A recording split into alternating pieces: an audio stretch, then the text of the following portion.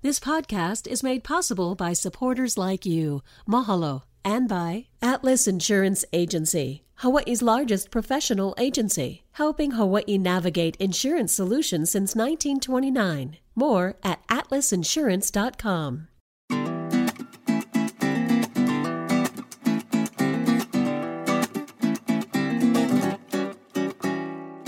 Hello, my kako. Welcome to a new episode of What School You Went, where we start every conversation with that question. I'm Ron Mizutani, and today we're going to do something a little different.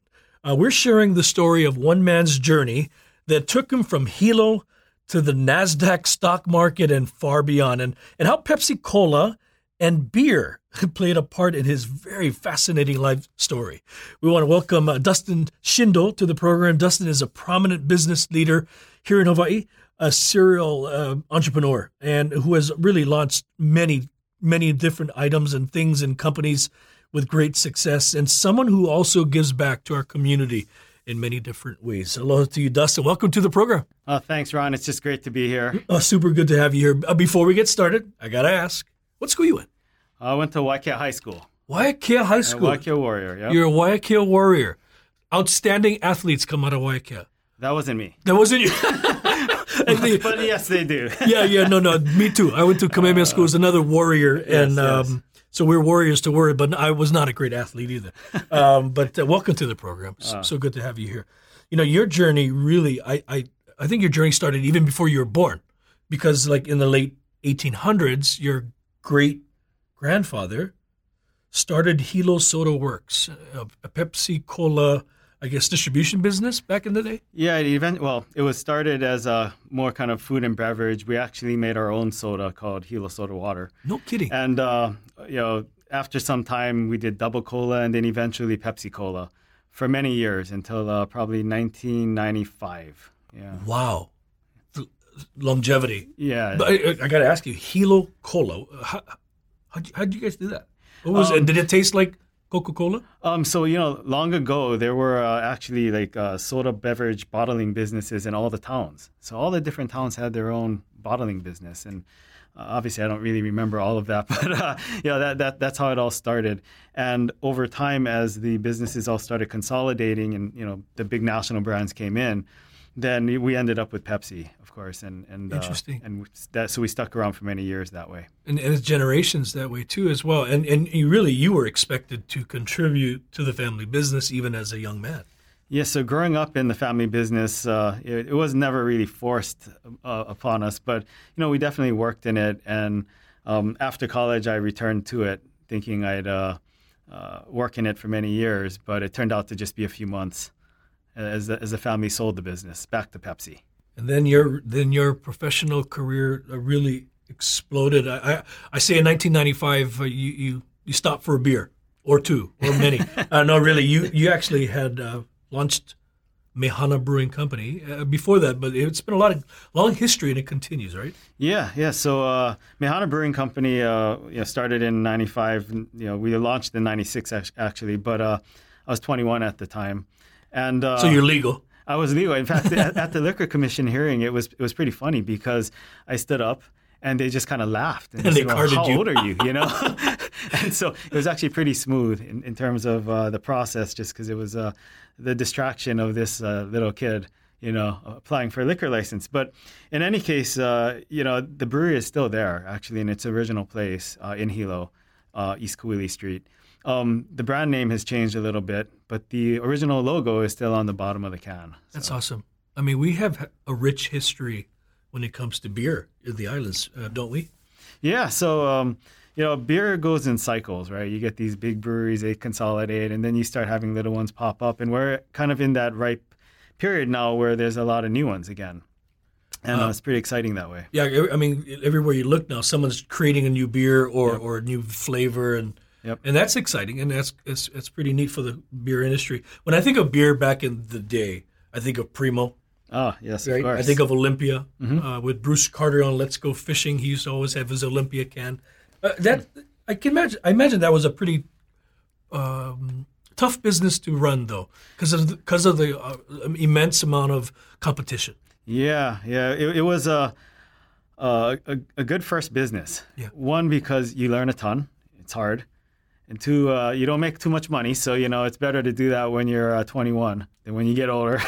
but it was also a ton of fun, right? Because my friends would get involved, we'd have tastings, and got to meet a lot of people that way. So it was a great first business. Awesome. Well, your business background after that just took an incredible turn and with tremendous amount of success. Hoku Scientific.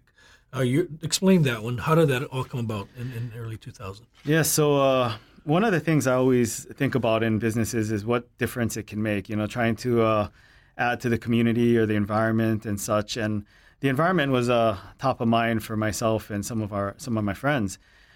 One of my best friends growing up, Kaleo Taft, he actually went to YK as well. He was a chemist in college and got interested in fuel cells. And I was interested in hydrogen at that time, thinking of hydrogen power for homes, which bad idea now, but at the time thought it was a good idea. And so we started talking about these concepts together, and that was kind of the genesis of Hoku Scientific. I mean, you guys went big, NASDAQ, IPO. I mean, just a tremendous success story, wasn't it? It was. We went from startup to IPO in 4 or 5 years, and one of the only high techs to do a kind of de novo or true IPO out of Hawaii. So it was definitely tough. Still trading on NASDAQ? No. So in 2009, so after about almost 10 years, we were building a plant in Idaho. And of course, fuel cells and solar had a down run there. And we ended up selling most of the company to a Chinese state-owned enterprise. It was called Tianwei. And so we sold it to them, and I left the company. I see. Yeah. So when did Pono Corporation come involved? And you still are a part of Junify Corporation. Yes. So Junify is a cloud security software company that a friend of mine that I met at Stanford, we started that together in 2016, maybe 2017. And so we provide cloud security for businesses. And that's based in Palo Alto. So I'm the only one here in Hawaii. And then Pono Capital Corp, which is the SPAC we just listed on NASDAQ a few months ago, that was started earlier this year, actually. So we went from startup to IPO in 8 months. So SPAC, when you make reference to SPAC, for those that on podcast land, that's a special purpose acquisition company. Yes, that's right. So the traditional IPO usually happens when a operating company that has a business builds himself up big enough and then lists publicly. If you decouple the listing from the company, you have essentially what a SPAC is. It's a company that's listed that's not operating. We're raising the capital first. And then we're going to merge with that operating company. The end result is actually the same thing. Which is all Pono. Which is yes, right. I mean, that's which is your what you trade on NASDAQ. That is our ticker symbol. Yes, Pono. Wow. Yeah. How cool is that? Yeah. Obviously, the meaning is deep, and I've used that in a few different businesses. But the 4-letter Hawaiian word was a nice fit for ticker symbol. It actually went into the selection of Hoku Scientific as well, which had a ticker symbol Hoku. Very fascinating. Awesome. I mean, think about that, Dustin. You came from a little town in Hilo, went to Waiakea High School, and standing there at NASDAQ, and did you get a chance to ring the bell? And we did twice. Wow. Yeah. Wow. So we were actually supposed to ring it again New Year's Eve coming up, but we weren't able to make it. Too many people couldn't go. So we'll hopefully at another time. What was that like the first time?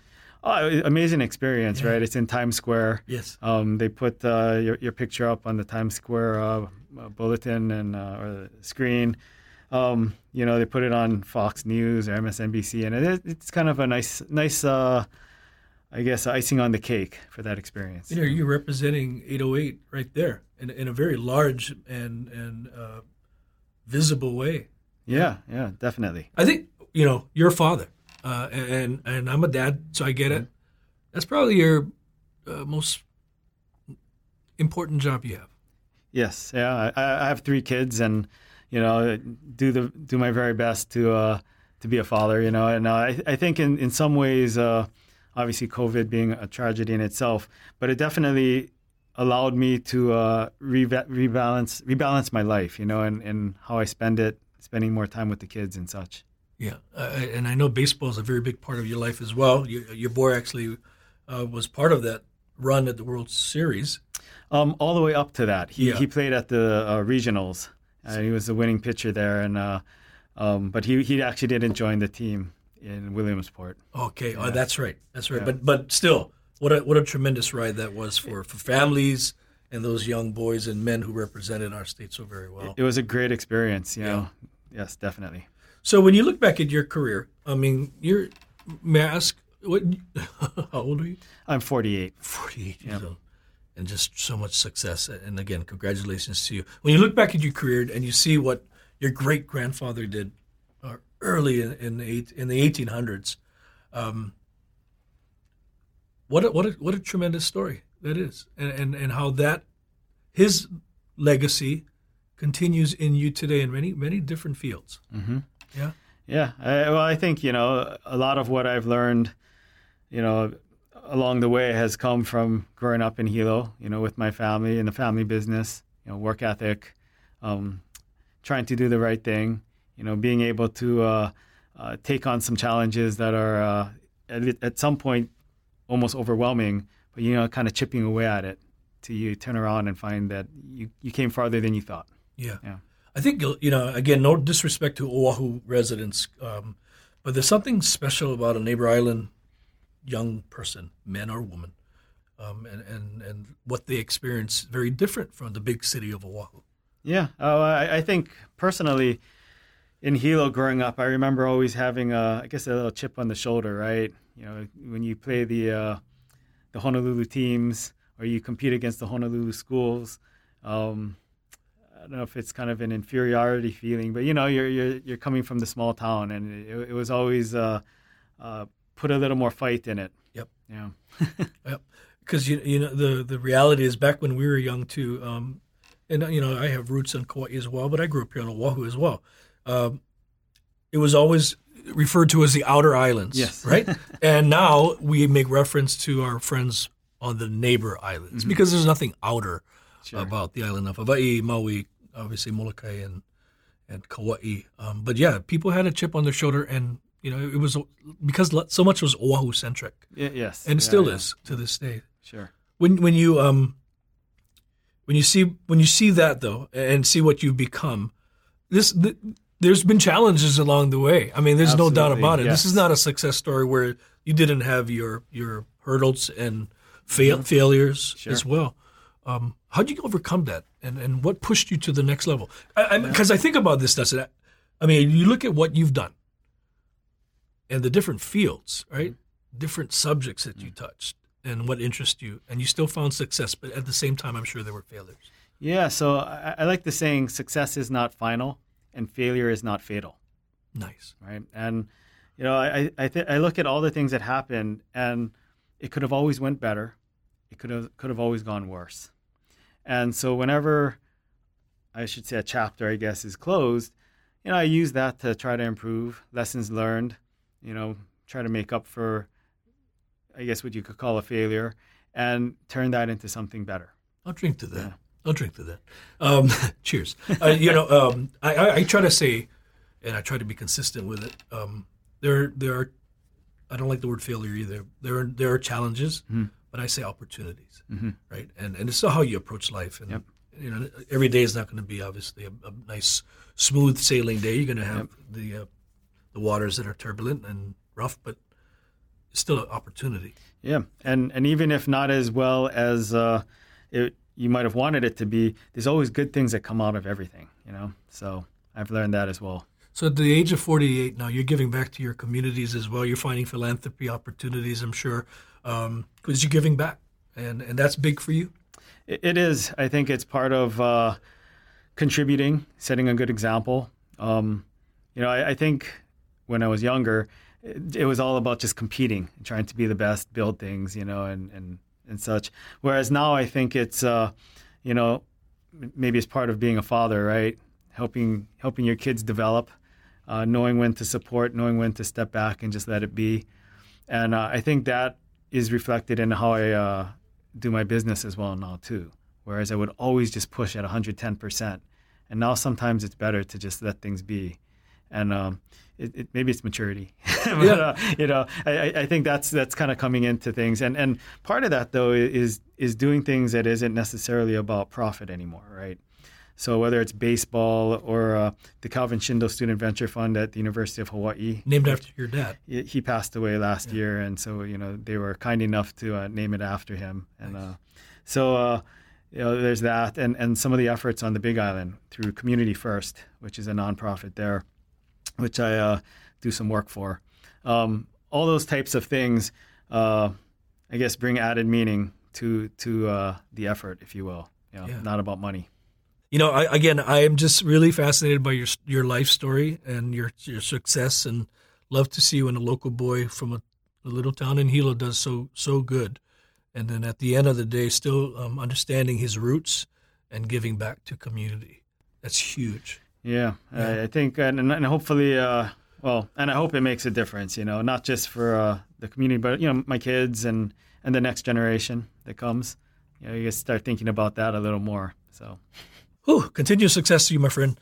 Right. And mahalo nui for joining us. That was fun. Thank you for doing that. Sometimes we talk opihi, sometimes we talk about the Manapua Molokai bread, but this was fun because you know what? We need people, influencers in our community who are giving back in a very positive way to understand it. When we ask what school you went, you say Waiakea with pride. Very much, yes. Right on.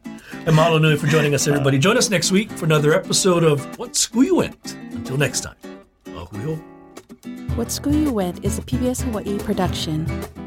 Music by Taimane Gardner. If you enjoyed this episode, let us know on Facebook, Instagram, and Twitter, and tell your friends. You can find us on pbshawaii.org and everywhere you get your podcasts.